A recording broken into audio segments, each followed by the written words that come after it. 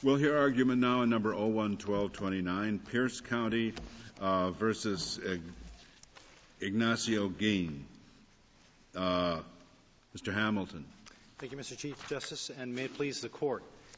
From the enactment of the 1966 Highway Safety Act, congressional reports, specifically number 17 to the 89th Congress, which is quoted on page 2 of the blue brief, congressional reports noted that, quote, no other part of the state program is as basic to ultimate success, nor as demanding of complete cooperation, end quote, as state collection of accident reports, because they are the basis for hazard identification and correction. However, soon after the 1973 Highway Safety Act made accident data collection a condition to federal hazard elimination funds, the Secretary of Transportation reported to Congress that states strongly objected because they feared that their collection of accident data would be used against them in damage actions. Because of this unintended liability exposure threatened the integrity and proper operation of a cooperative federal-state program that has saved thousands of lives. Would you help us figure out how to interpret the statute? Yes, it says highway safety data compiled or collected by a state. Now, I suppose that in a crossing like we have here, where there might have been accidents from time to time, that there would be police reports or highway officer reports of motor vehicle accidents at that site, right? Yes, Your Honor. And those presumably are not either compiled or collected for the purpose of getting highway funding from the federal government. They're compiled, I gather, to serve the normal functions of law enforcement. Your Honor, no, that's not completely correct. No? They are collected and compiled for purposes of highway hazard identification, essentially from the very beginning.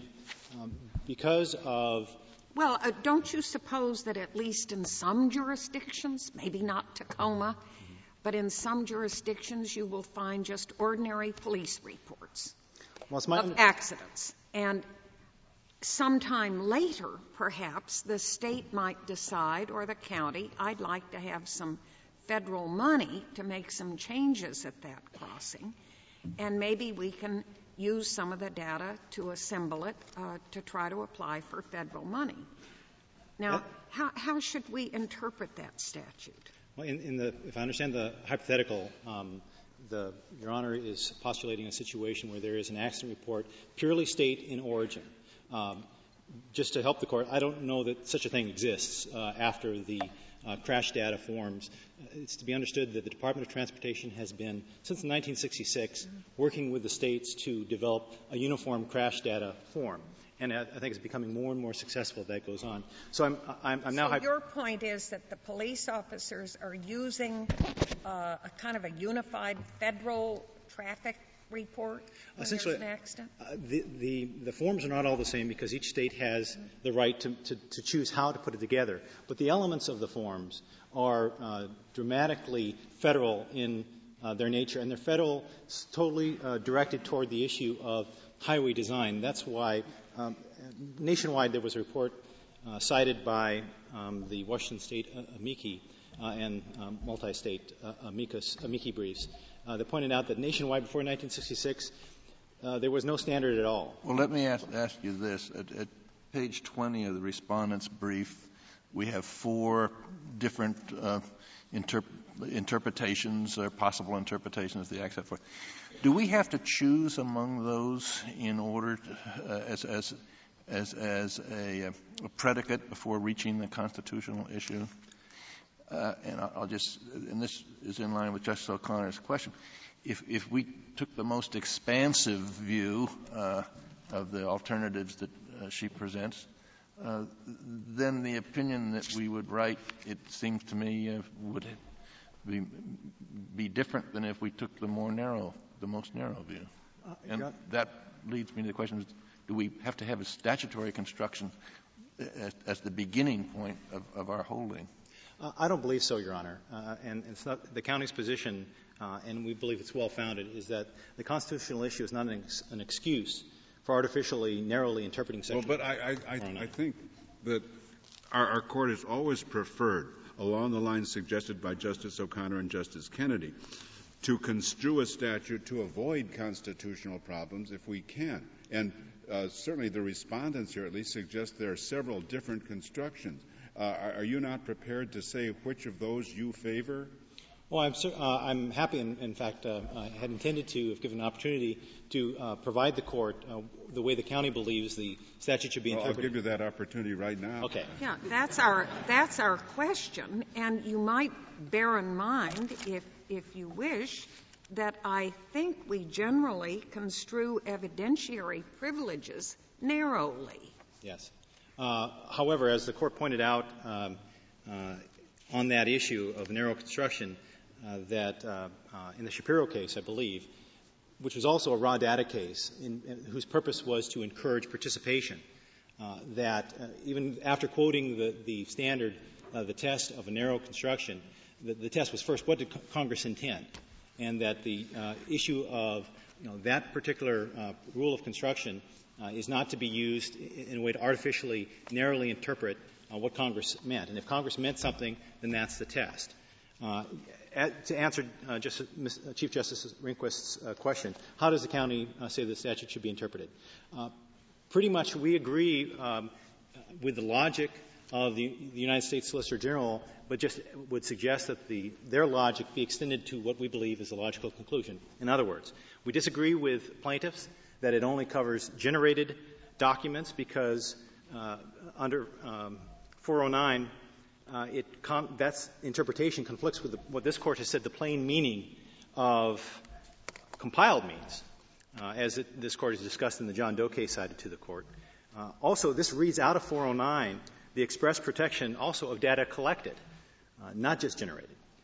It ignores the legislative history of why 409 was amended and why it used the language compiled to begin with. You're telling us what's wrong with the other reading. Which is your reading? Our reading, Your Honor, is that there should be this Court should establish a bright-line rule that documents collect, as the language says.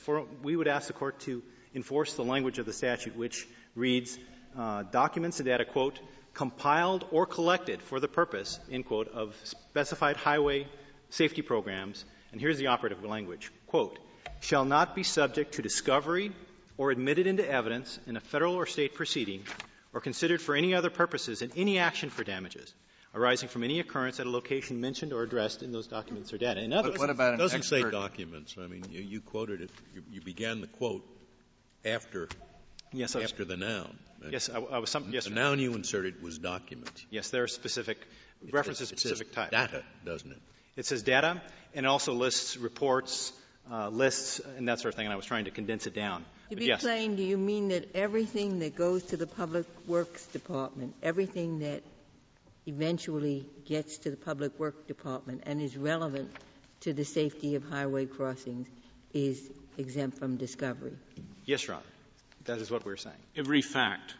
So that if the Department of Environmental Protection has prepared a report saying the accidents are wrecking the grass and the flowers at an intersection, and that report is then given to whatever the data collection agency here is for this purpose, that all of that data, including the data in the Department of Environmental Protection, is then covered by the privilege. Is that your position? To the extent that that characterization goes to the data that's in the reports. It's not to say that all we're saying... That's my question. Yes. The same data is in the environmental report. That data is then given to the collection agency. Does the data, even in the hands of the Environmental Department, become subject to the privilege at that point on your reading? We believe that, again, if it meets the test of dealing with an occurrence again, following the language of the statute, an occurrence at the location mentioned or addressed in such reports in the damage action, then that report that is collected and compiled by... I'm not talking about the report. I'm talking about the fact which is reported, the yes. data in the report. Well, does that data become subject to the privilege? Yes, if, Your Honor, means when you say data, going to the report to get the data. If that person who wanted to raise that issue were to go to the person who or the entity that created that information and were to depose those people, they could get the information that way. All we are talking about... Then the answer to my question, I guess, is no. The data does not become, as such, subject to the privilege. It's only the data as held by the collection agency. You can still go to the environmental department, depose them, get your information. Yes, you can. Okay. Yes, and I'm sorry I misunderstood. Well, can you what if go you to don't the have police to department under this uniform federal form you were telling us about? I'm sorry, I missed the question. You said at the outset that there's a uniform document for collisions or crashes or something. Yes. And the police department fills out. Can you go to the police department and get that information? Under our interpretation, you could find the officer, you could depose the officer, but you cannot get the report if it's collected and compiled for hazard identification. Well, so then the Justice Souter hypothetical is different from this. You said in the Justice Souter's hypothetical that you could go to that department and get the document. If you go to the police department, you can't get the document. No, and you didn't say he could get the document. No. You said you could depose him, and that Yes. was what my question was going to be. Are you drawing a distinction between getting the document that was generated in the environmental agency and deposing the person who made the document? Yes, Your Honor, that's a distinction that the case. Why? It says data. I don't care about the cases. I care about the text of the statute. It says data. It's data, whether it's in a document or whether it's in some deponent's head. Data is data. I think that certainly is a fair interpretation of the statute. What we're trying to do is synthesize how the courts have looked at this, and they have drawn the distinction, saying that really what the purpose of this was to put plaintiffs back in the position they were before all this mechanism of creating accident data existed. Beforehand, that's what they had to do. They didn't have this silver platter. But they could get a police report of an accident. Isn't that standard routine in negligence cases? Your Honor, before the 1966 Highway Safety Act, they could not get a collection of accident reports, at least in Washington State, that's my understanding, nationwide, just by asking for them but you could by certainly location. get a police, or at least judging from my own practice in Arizona, you could certainly get an individual police report of an accident. Yes, if you knew that, and that's the point. You essentially have to know what plaintiffs are trying to find out to get the document, because you couldn't ask for all the accidents at this intersection. You could ask for a date and people involved. But you couldn't ask for, give me all the accidents at a particular intersection. No, but you could ask for the police report of the particular accident that you were concerned with. Prior to 1966, yes, Your Honor. That's correct. I'm still slightly mixed up. Okay. Imagine the Forest Service in the state collects, because they have tree lovers, a piece of paper that says the elm trees at the intersection of such and such were diseased. All right, now that's done for purposes of tree health. And there's a piece of paper in the environmental tree section which has that written right on it. And one day the Transportation Department, for safety reasons, says, send us a Xerox of that. Okay. The question I think Justice Souter was asking, and Justice Scalia, and I would certainly ask, is, in your view, when they send a subpoena or a discovery to the tree department to get that piece of paper, can they get it? No. No. No. Very well. Suppose that the Transportation Department one day wrote a witness's name down and address which they got from the internal state government telephone book. In your opinion, could a plaintiff go and ask for a telephone book? The answer, I guess, is no. Let me think about that for a minute. Well, I don't see what the difference would be. They didn't collect the telephone book for purposes they didn't make the telephone book for the purposes of accidents, but one day somebody went to the telephone book and copied some information out of it for the purpose of accidents. I think what they copied... And that's why you see exactly why I find your interpretation of the statute rather strained. So what is the answer to what my hypotheticals suggest? Well, since my answer would be strained if I said that the telephone book, what I'm referring to would be what was written down for the purposes and collected for the purposes. But you said that they could not get the piece of paper in the tree division. And all I'm having trouble is distinguishing between the piece of paper written for tree health and the address in the telephone book written so people can know where people should be phoned. The piece of paper written for tree health, and I'm sorry I misunderstood the question. I thought the Court was asking about the telephone book. The telephone book, no. The piece of paper that was written down from that, yes. That's collected and compiled. And that's really what the Schatz case said, that if there's a question about this, of whether this is really fairly included for the purposes of 152, then for that purpose, you have an in-camera inspection. But what is there that suggests that Congress wanted to change the game to that extent? One can understand what you've suggested before, wanting to keep personal injury plaintiffs in the same place they were before this legislation. But your interpretation takes away from plaintiffs things that they would have had access to before.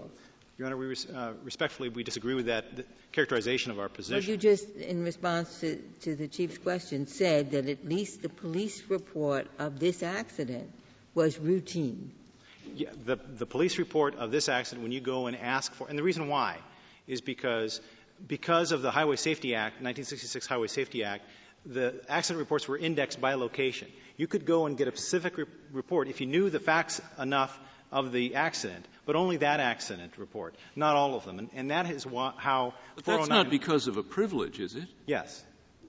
It is because of a privilege. I thought the reason for that is the police said, look, we don't have to do your homework for you. If you know what you want, we'll give it to you. If you don't know what you want, we don't have to search for it. Isn't that the reason? Yes, because the police don't do that. The police don't care about highway design factors other than because the form asks them to. In the past, then, in accordance with Justice Ginsburg's question, you could have asked for the police report, and in Justice Breyer's example, I presume you could have gone to the tree division and said, let's have the slip of paper that says the elm trees are diseased. Now you can't do that. Well, Your Honor, I believe... And Justice Ginsburg's question is, I thought it was supposed to leave things, as it were, level where they were, that a disadvantage was not being created. It was simply, the intent was simply to avoid creating a new advantage which would deter the state.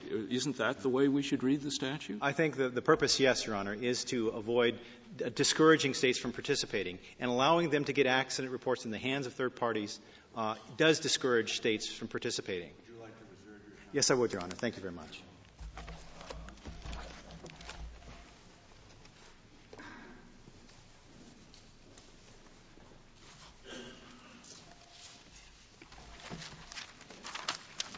Thank you, Mr. Chief Justice, and may it please the Court. The 1995 amendment to Section 409 is, contrary to the determination of the Washington State Supreme Court, constitutional. The provision protects data that is compiled and collected for purposes of applying for federal highway funds from being used in state and federal court litigation. The documents at issue are inherently federal in character, and so Congress has the power to prohibit the use of those documents in both federal and state court litigation. Well, what about documents created not for the purpose of getting federal funds, not for Section 152, but for some other purpose, some of which are later incorporated in a federal funding application? I think those by different agencies. I think those documents, Justice O'Connor, would be discoverable and admissible if the documents were sought from the party that collected them for a purpose different than the federal highway funding purposes. But what the statute, I think, does prohibit is somebody going to the state highway traffic department and essentially engaging in a one-stop shopping enterprise where they can get all sorts of documents that have been collected. But you differ from petitioner in your reading of the statute. Yours is much narrower, I take it. That's exactly right, Justice O'Connor. And so as a result of our interpretation of the statute, the typical police accident report can be obtained from the police department, and I think with respect to Justice Breyer's hypothetical, the report about the tree can be obtained from the state tree department or the state environmental department. Let me ask a somewhat different question, although I'm not sure we've resolved the point that we've been inquiring about. Would a state have the right to waive this privilege? I think that's a difficult question, Justice Kennedy. I think that, as you know, as a general matter, evidentiary privileges are waivable, and that's the proposition this Court has established in cases like Menzonato and Hill.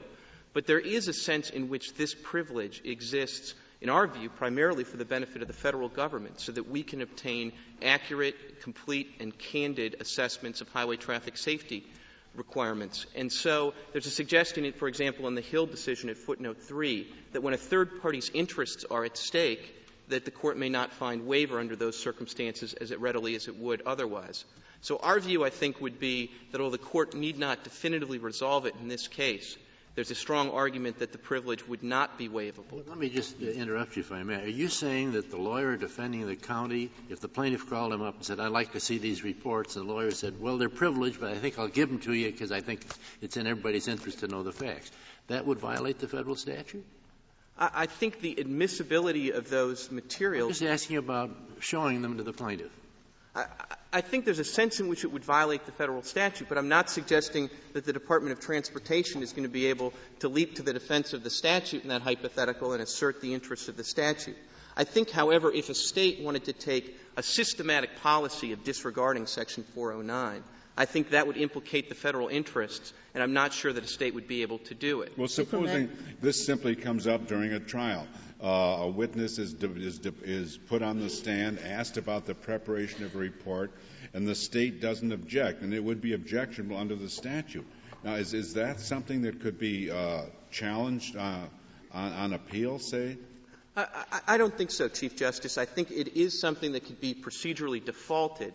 But I do think if in a case like that the state went to the trial judge and said, look, there is this provision of federal law, Section 409, that says this material can't come in, but we're happy to just disregard that provision. I think the trial court might well be within its rights to say that, no, we're not going to disregard that provision of federal law. We're going to keep the material out. But I do think is it a matter of discretion for the trial court? I mean, it would be one thing to say it's mandatory, it's a federal requirement, and now you're suggesting that the lawyer can overlook it, and the court could or must act on its own?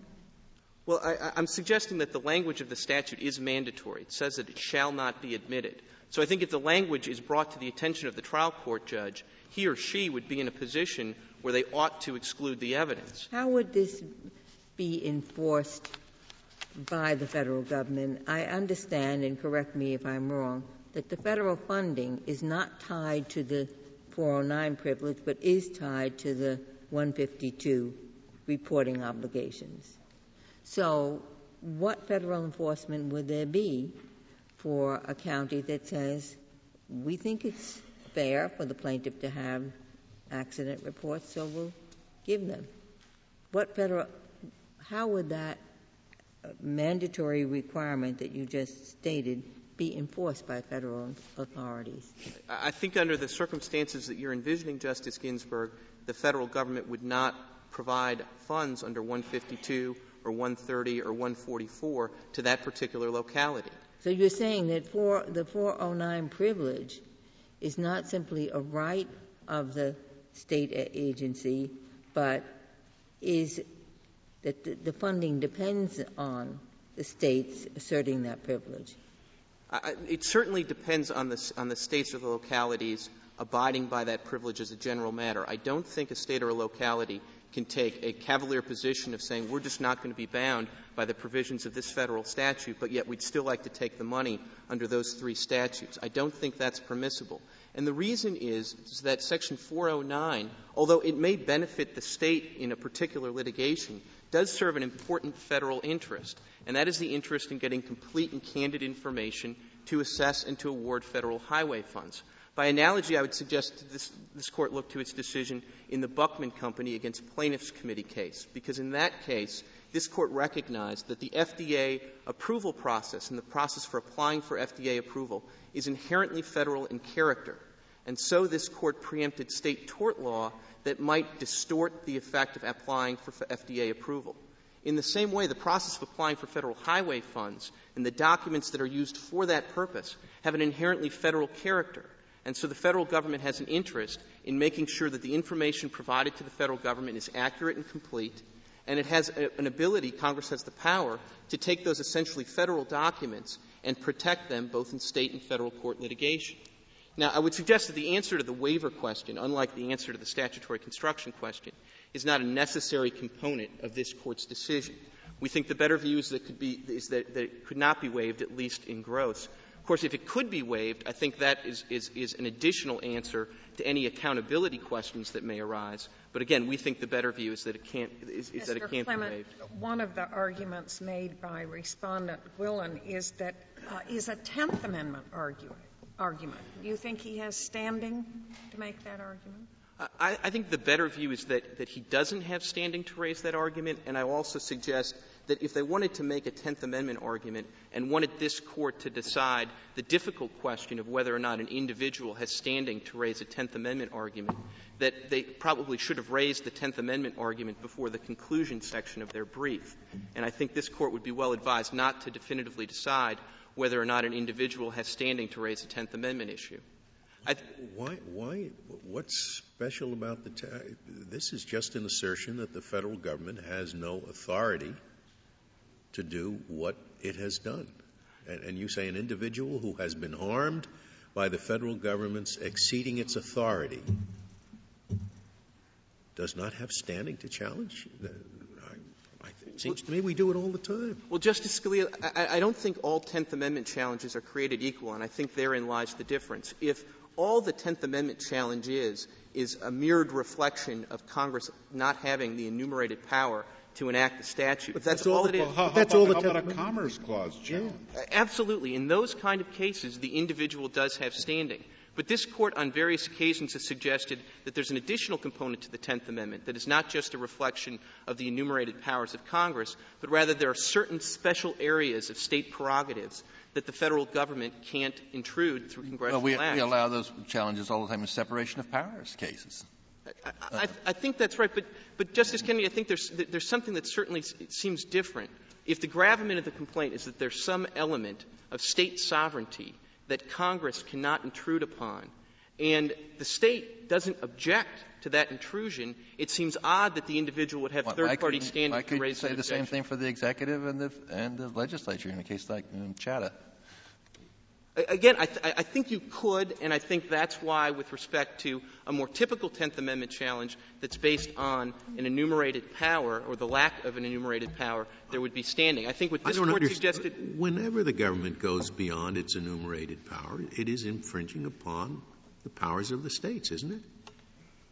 Well, all the Tenth Amendment says is, other than the enumerated powers, the other powers continue where they used to be with the states. In other words, I don't see anything special about a Tenth Amendment claim. In Buckley against Vallejo, we held that the appointment clause, where the president had signed the legislation, could be raised by private individuals. I understand that, and that was also true in Chadha. I think if there is a difference, and this Court suggested there might be a difference in the TVA case, if there is a difference, it's because there are certain Tenth Amendment challenges that have the nature of just an intrusion on state sovereignty that's particularized. The hypothetical that the cases have often talked about is moving a state capital. And if the state doesn't object to moving the state capital, it's hard to see why an individual ought to be able to raise that question. I think the more important point, though, for this case is that there was a suggestion to this effect in this Court's TVA decision. If this Court wants to revisit that decision, it probably doesn't want to do it in a case where the Tenth Amendment challenge is not properly raised and isn't even raised at all in the briefing before this Court into the conclusionary section of the brief. With respect to the enumerated powers questions, which I think are the gravamen of Respondent's case and the Washington Supreme Court's decision, there's no question the individual has standing. That was true in this case, this Court's decision in United States against Lopez, and would be equally true here. And I think this Court can take comfort in knowing that this is, at bottom, an enumerated powers case, not a Tenth Amendment case in any specialized sense, because the Washington State Supreme Court found it unobjectionable that Section 409 would apply in its pre-1995 amendment version. And what that indicates is that there's nothing sacrosanct about state court procedures or state evidentiary rules. Don't you think that our opinion in the Commerce Clause case, in order to have persuasive force, should begin with an interpretation of the statute, recognize that a privilege can be waived or not waived? I find it very difficult to see how this opinion can be written when we're not sure of the reach of the statute. I agree with you entirely, Justice Kennedy, that this Court should define the scope of the statute before deciding whether or not it's constitutional, and we would urge the United States' construction of the statute. I would say that the waiver question is somewhat different. I don't think the constitutionality of the statute turns on the waiver question. If the Court disagrees, we would urge the Court first to find that this privilege is not waivable, at least in gross, and second, that even if it is waivable, the statute remains constitutional. Do we have a final State decision here, Mr. Clement? I think you do have a final State decision, and I think that's most clear with respect to the PDA action. That's the State Public Disclosure Act that was brought. Because in that case, the Washington Supreme Court held that the 4 documents were disclosable and said that attorney's fees would be appropriate. And this there was a 5th document, though, and they didn't. There was no appeal on that one, right? Well, but there was no cross appeal on that document either, Justice Scalia. So I think that document is no longer part of the case. When the Washington Court of Appeals held that 4 of the 5 documents needed to be disclosed, Pierce County took an appeal to the Washington State Supreme Court, but I don't think that the Guillens filed a cross appeal suggesting that the 5th document ought to be disclosed. And so I really think the 5th document is no longer in the case. And since the Washington Supreme Court found that attorney's fees were appropriate, that means that there was a final judgment. That's true both. Mr. Clement, you said that the PDA suit, the 4 documents were required to be turned over under that. But I thought the Washington Supreme Court said that accident reports from non-officers, from witnesses, would not be disclosable under the PDA, though they would be subject to discovery under Rule 26B. So the notion that the PDA suit was the one that determined that these 4 documents were required to be turned over, I don't understand that, because I thought there was one part, at least, the reports from non-officers, that the county prevailed on before the Washington Supreme Court, but that it was a Pyrrhic victory because they lost on that point under 26B. That's not how I read the decision, Justice Ginsburg. I read the decision as the 4 documents were clearly going to be disclosed as part of the PDA action. Did you read the decision to say these documents are not disclosable under our Freedom of Information Act? Nevertheless, they can be discovered in a civil litigation. That's not with respect how I read the opinion. I read the opinion that those 4 documents are disclosable under the PDA. The only objection to disclosure under the PDA that was raised by the county was Section 409. And with that issue resolved against the county, I took the import of the decision that those documents would be disclosed. At that point, I think it's clearly a final decision because this Court has held in the Becton-Dickinson case in the context of Section 1291 that the fact that attorney's fees need to be resolved on remand doesn't deprive a decision of finality. And in that decision, this Court relied on 1257 decisions, and so I would think that the same rule would apply in both contexts. So I think that the PDA action clearly is final. I think the tort action is a more difficult question as to whether that's final. I think this Court might have to to modify its precedents a bit, but I think it might be a wise course in light of what Congress has done here. I think this case is quite analogous to a case that this Court found final called National Mercantile Bank against Langdo. And in that case, there was a state venue provision that a federal statute trumped, and the state Supreme Court found that this Court found that the state's decision saying that state law trumped the federal statute was final. And I think the cases are quite parallel. They both involved congressional efforts to modify state procedure in order to serve a federal interest. And in both cases, when the state court disregarded the federal interest and either through constitutional means or statutory means found the federal statute inapplicable, this Court found that there was a final judgment in the Langdo case, and I think by extension of that decision they could find a final judgment here. I think the main difference between this case and Langdo is that in Langdo this Court took the position that upon remand there would be no further litigation available in the state court where the lawsuit was filed. Here there might be some litigation that would go on in the tort action, for example, but I think the important thing is that the federal interest has been extinguished, and I think if there's any play in the joints in this Court's finality decisions, I think that this would be a particularly important case to find a final decision because an act of Congress has been held unconstitutional. Do we need to find finality with respect to both? I don't think so, Your Honor. I think that these actions are severable. They were consolidated for purposes of appeal before the Washington Supreme Court, and I think... So if I don't want to wrestle with the complexities of the tort action, what would we do? just dismiss that case as improvidently granted and decide the other one? I think that would be fair, or this Court could just sort of ignore the tort case and say that it's going to take jurisdiction over the PDA action and decide this Federal statutory issue in the context of the State PDA action. And well, we can't ignore it. I mean, we've taken the case. We've granted certiorari. We've got to do something with it. Well, just hide it under, There's only one case. I mean, I think that this Court could say that to the extent that the tort action is before it, that action is not final, and that, or the Court's not going to definitively resolve that, and that the PDA action is final. I would say to this Court, in a different context, actually managed to bifurcate a single case and say that one part of the case was final and the accounting action that was subject to remand was not final. That's the we wouldn't want to do that too often. No, but I think if you can do that in a single case, I think you can certainly do it in a case like this, where these started as separate actions, were consolidated only for purposes of appeal, and really have separate life. If, for example, this Court hadn't exercised jurisdiction, what would have happened is that the two cases would have gone back down. The PDA action would have been essentially over, because as the county suggested, there's nothing left in the PDA action on remand. The tort action would go on.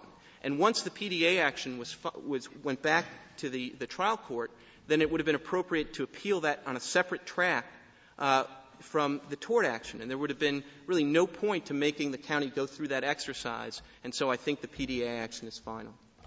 If there are no further questions, I think the important submission from the government is that the 1995 amendments can be given force in a way that renders them still quite well within the Congress's power under the Commerce Spending and Necessary and Proper clauses.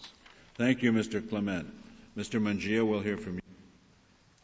Mr. Chief Justice, and may it please the Court, the statute does have to be construed, but regardless of how the statute's construed, it clearly does not meet this Court's requirements under South Dakota versus Dole, because 409 is not conditional. You read the plain language of 409, and it's not conditional in nature. It's a mandate.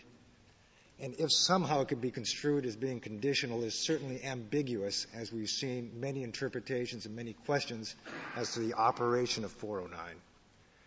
409 cannot be justified under the Commerce Clause. It does not regulate commercial or economic activity. Instead, it regulates state courts. And that is the peculiar nature of this dispute. Because what is at issue is what does a state — this is completely an intrastate concern. Why is it intrastate if you simply have if you interpret the statute to say a document that is prepared primarily for getting money out of the federal government can't be discoverable in a tort action? I mean, what part of the Constitution would that violate, if that's how you interpret it? You'd get all your documents, I guess, and so would anyone like you. But that seems to be basically what the government's arguing. Justice Breyer, I agree with the Solicitor General's interpretation of the statute. We still get our documents, and I do want to make it clear for the record, and I think it's clear in the briefs. Pierce County took a different tack on this and had a very wide scope of interpretation. However, despite that fact, there still has to be authority under the Commerce or Spending Clause. Now, I may not get it in this issue. If we get our documents, that's correct.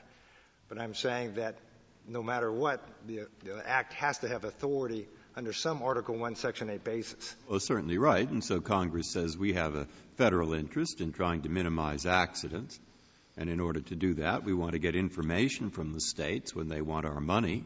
And to be sure the information is accurate, we want to be sure that at least the information they give us, they're collecting with an eye towards being accurate rather than with an eye towards protecting themselves from tort litigation.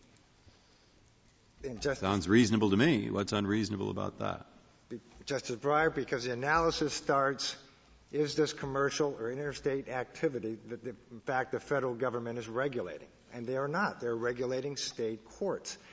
And again, but they're regulating it in the interest of a commerce type thing that is preventing automobile accidents. That is the disputable part as to whether or not there's any evidence within not only in the record or anywhere that can be found whether this action indeed would prevent any further accidents. All this statute does. But when Congress makes that judgment, don't we owe it substantial deference? That is, we're not going to sit as a committee of Congress to determine whether there's a link between the condition of these intersections and vehicles going in and out of states. If Congress made that judgment, it's not for us to question it, is it? Justice Ginsburg, that is the historic and that is the correct analysis. This Court has been very deferential to Congress's, even if there's something within the information source that could support that reasoning. And again, I'll go to U.S. versus Lopez and U.S. versus Morrison for that proposition, where in U.S. versus Lopez, there were no congressional findings, at least this Court alluded to. They don't have to make congressional findings as long as there's something out there, some information. And the same thing with U.S. versus Morrison. Even when Congress did make a congressional finding, this Court said we're not going to necessarily find that, in fact, it had a substantial effect on interstate commerce. May I ask you just to back up for a moment to address the question that Mr. Clement did about the separateness of these two? Is there anything in the tort action that you are seeking that's different from the PDA action, or are these essentially two actions seeking the same material? Justice Ginsburg, no, they are seeking different materials. And the materials we sought in the tort action were much broader than what we sought in the Public Disclosure Act. And the materials, I do want to say this as far as that, there is no judgment in the tort action. I mean, that should be clear. There is no final judgment. This is a discovery order that was taken up on interlocutory appeal. Now, whether or not there is a final judgment in the PDA action is a closer question, but I would point out to the Court, page 114 of the Washington State Supreme Court's opinion that you'll find at Appendix A-114, directs the lower courts to make their rulings in accord with the Court's opinion, and did not simply say these documents either are or are not discoverable, and thus it is debatable whether or not there is a final judgment even in the Public Disclosure Act case. But the way you interpret it, although you say it's debatable, is that everything that falls under the PDA, everything that those four documents, those are not available to you. That's what Mr. Clement said, I think. That's what rendered the PDA action final. Correct. And I read the opinion differently, where, in fact, we do get those documents. And we may have a fight back at the trial court as to the language of the Washington State Supreme Court, because I realized in its opinion it said that those would normally not be discoverable under the PDA, but then you have to look at the purpose of the documents. You set forth four alternative interpretations at page 20 of your brief. Do any of the documents involved in either of the tort action or the PDA action comprise just those set forth in your Category 1, which is reports and data that the state agency actually prepares itself? Justice Kennedy, the documents that we sought in the PDA, even under the narrowest construction, we get the documents, just on a statutory construction, under the PDA request. But some of the documents you've requested fit naturally within your Category 1? Correct. All right. So at least in this case, this Court need not address the constitutional issues. If finding no final judgment in the tort action, and in fact, a narrow construction for the PDA action. I want to go. Sorry, I'm not sure I understood. You say the documents that you requested fell within Category 1? Of our interpretation, which is a very narrow construction of the statute. That's correct, Justice Stevens. In other words, they were documents that were actually prepared to get highway funds. No, I'm sorry. That's what I understood you to say. No, I'm sorry. I'm saying we would get those documents under our construction. In other words, they do not fall within the parameters of that narrow construction, because these are documents that, in fact, were prepared by another agency. So in your view, none of the documents that are in dispute fall within Category 1? Correct. Under the PDA action. That is correct. Not the tort action, but the PDA action. Do they fall in Category 2? I mean, can you tell us? No. If they don't fall within Category 1, I'm sorry, Justice Kennedy, if they fall within Category 2, Yes, they would. Under the PDA action, those documents would fall within. Documents the agency has in its possession. Correct. They fall within Category 2. And I do want to point out to this Court that, in fact, Pierce County's position, and it's shown in the record, was that we could not even discover the names of witnesses or the names of the people involved in the accidents, and that's surely not part of the federal highway funding data, because why is the federal government concerned with the names of the people involved in the accidents? And this is a concern about putting documents, if you will, in a black hole and allowing certain information, which our Supreme Court has held as essential for the proper determination of these claims based upon state and local law. They are essential to those determinations going in and now no longer being discoverable. I think that is a very basic concern with this statute and why, at least one reason, it should take a narrow construction or at the very widest, the construction put forward by the Solicitor General. But the construction put forward by the Solicitor General, as I understand it, is you can get it from the agency, like a law enforcement agency, but not from the Public Works Department. The purpose is to implement the federal program. That's the government's position. Yes, Justice Ginsburg. But under that position, I suppose, in the day when we have this great database and all reports are there initially, then under the government's approach, everything would be exempt from discovery. Do you read their position to say that? Correct, Justice Ginsburg. I do. And that is the day, if it's not today, that this... I didn't read it that way. I thought what they were saying was consistent with if it, and maybe it's in this case, I don't think it is, but I mean, if you ever had the great single database, you'd look to see whether the document was primarily created for the one purpose or the other. Where it's primarily created for accident reports, you get it. Where it's primarily created to get money from the government, you don't. I mean, does that work as an interpretation? I'm not sure we have to reach it, but if we did. Justice Breyer, as far as interpreting the electronic portion, it probably is a reasonable interpretation. And you're right. I mean, it's not part of this case, but it probably have to be faced sooner or later. Going back to the scope, again, because we are talking about the interpretation of this, Pierce County took the position and this is in the companion Whitmer case, which was the one that was the companion case at the state level, where private highway surveys done by, I believe it was a McDonald's and a Chevron company, which the county then took within its possession, it was unwilling to disclose because under 409. So, again, I think the county's position was a very broad one, that anything that goes in within their possession then becomes non-discoverable and you cannot use it, which I think is a completely unreasonable interpretation. I do want to take a few minutes and talk about the spending clause because this is not a condition. If you read Section 409, the plain language of 409, it's mandatory. And surely when Congress has intended to use its spending clause powers, I think especially in the federal highway setting, it's been very clear. I don't see how you can characterize Section 409 as a condition. It's an incentive provided to for the state to participate in this federal funding program. The federal government hopes to get information from the state and thinks that they'll be more apt to get it by providing the protections of Section 409. I don't see it as a condition at all. Justice O'Connor, I agree. I don't think it's a condition either. Whether you want to term it as an incentive or something else, I term it as a mandate. I think regardless of how you term it, then it cannot be authorized under the spending clause. But why not? It's a necessary and proper means of ensuring that the federal money is spent wisely and efficiently. Now, I don't see the big issue there, frankly.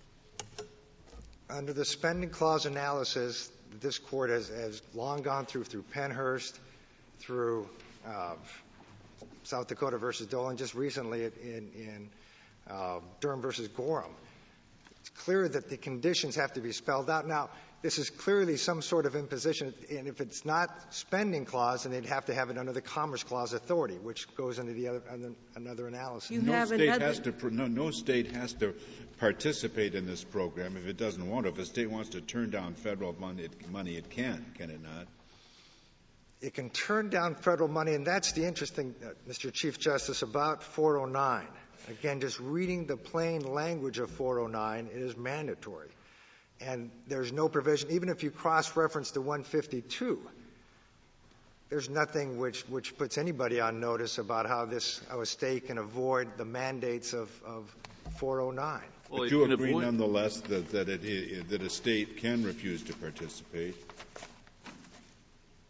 You say you can't, by reading 409, tell that it isn't just a legislative command based on something other than the spending clause. But you do agree, don't you, that if a state didn't take the federal money, it would not be bound by 409? Mr. Chief Justice, I think that's an open question. And I don't necessarily agree with that. I think you have to read the plain language, and it seems like Congress is saying you will do this. You think it's just categorical? Correct. But how can that be? How could any document be collected for the purpose of participating in the federal program if the state doesn't participate in the federal program? Because if you read Section 152, what it mandates states to do is come up with a list and a survey of hazardous sites. That's all it says. In 152A, that's the mandatory part. So Congress, if it has the authority, can tell the states, do this list. Now, that begs the question whether or not Congress has that authority. I think that's when you have to turn to the list Congress. Whether or not you have any federal money. Is that what you're saying? This is not tied to federal spending. That's what you seem to be saying. It's independent federal obligation on the states whether or not they receive any federal money. Is that how you read 152? Justice Ginsburg, that's correct. I think if you read the plain language 152, unlike 23 U.S.C. 131, 141, 159, 161, where it's clear that Congress says you must control highway billboard signs or you lose 10% of your funding. You must control size and weights of vehicles that go on interstate highways or you lose 10% of your funding. Those are all clear. In fact, in the Dole case, under 23 U.S.C. 158, I think that the title of the act was withdrawal of federal funds. Aren't we losing sight of the fact, rather plain fact, that the states and the counties wanted this? They weren't satisfied with the program originally because they feared these documents would be discoverable and make the county liable. Do you have another spending clause case where the states and the counties came to Congress and said, please give us a privilege, and then say, well, now it's mandatory and it's some kind of a club rather than a carrot? Justice Ginsburg, I have two responses. One, I think actually this Court addressed that same sort of analysis in New York versus U.S., where the Solicitor General argued that because New York officials wanted the benefits of the Low-Level Hazardous Waste Act, therefore they cannot later challenge certain provisions of that act, and this Court rejected that argument. But this very provision they wanted, not the thing in general. And that goes then to my second part of my responses, and I think it's a fundamental part of the constitutional analysis. Because here, if the states wanted this protection, they had the means to do it themselves. And this Court has explained, again, citing from New York versus U.S., state sovereignty isn't for the benefit of the states. It's for the benefit of the citizens to derive the benefits of liberty from the derision of separate powers. So it really, just because state officials want it, it's clear that the people of the state of Washington did not want this because it infringed upon a state cause of action. In fact, so much so that the state Supreme Court was willing to hold it was unconstitutional. Well, that goes to the waiver point. I assume the state can waive it if its citizens instruct it to do so. Or maybe not. The government says no. Justice Kennedy, you look at the language, and in fact you look at the early responses by Pierce County, where Pierce County clearly said, we cannot, we must, we don't have the choice. we cannot give you the hypothetical is that the state could waive it if it wanted to. Or that's the hypothetical question. Yes. And Justice Kennedy, my response is I don't see how the state could, because I think just for the very reasons as is pointed out by the Solicitor General, where do you cross that line between, I guess, a single waiver and then becoming endemic? I think that's the whole problem here. Under the recent cases under the Commerce Clause, and again, I just want to spend a couple of minutes on the U.S. versus Lopez and Morrison case. It seems clear that, again, this type of activity, what's being regulated is, in fact, state courts. In fact, the admissibility, the discovery of evidence. And that is certainly intrastate, and there's no contention here that somehow justice or the discovery of documents is somehow commercial in nature. And you cannot make that argument. So I think there is no basis under either the Spending or the Commerce Clause to support this legislation. Well, is it irrelevant in your argument that the object of the federal legislation is safety in an artery of commerce? Is that beside the point? Justice Souter, the object, at least for the Federal Highway Act, is safety.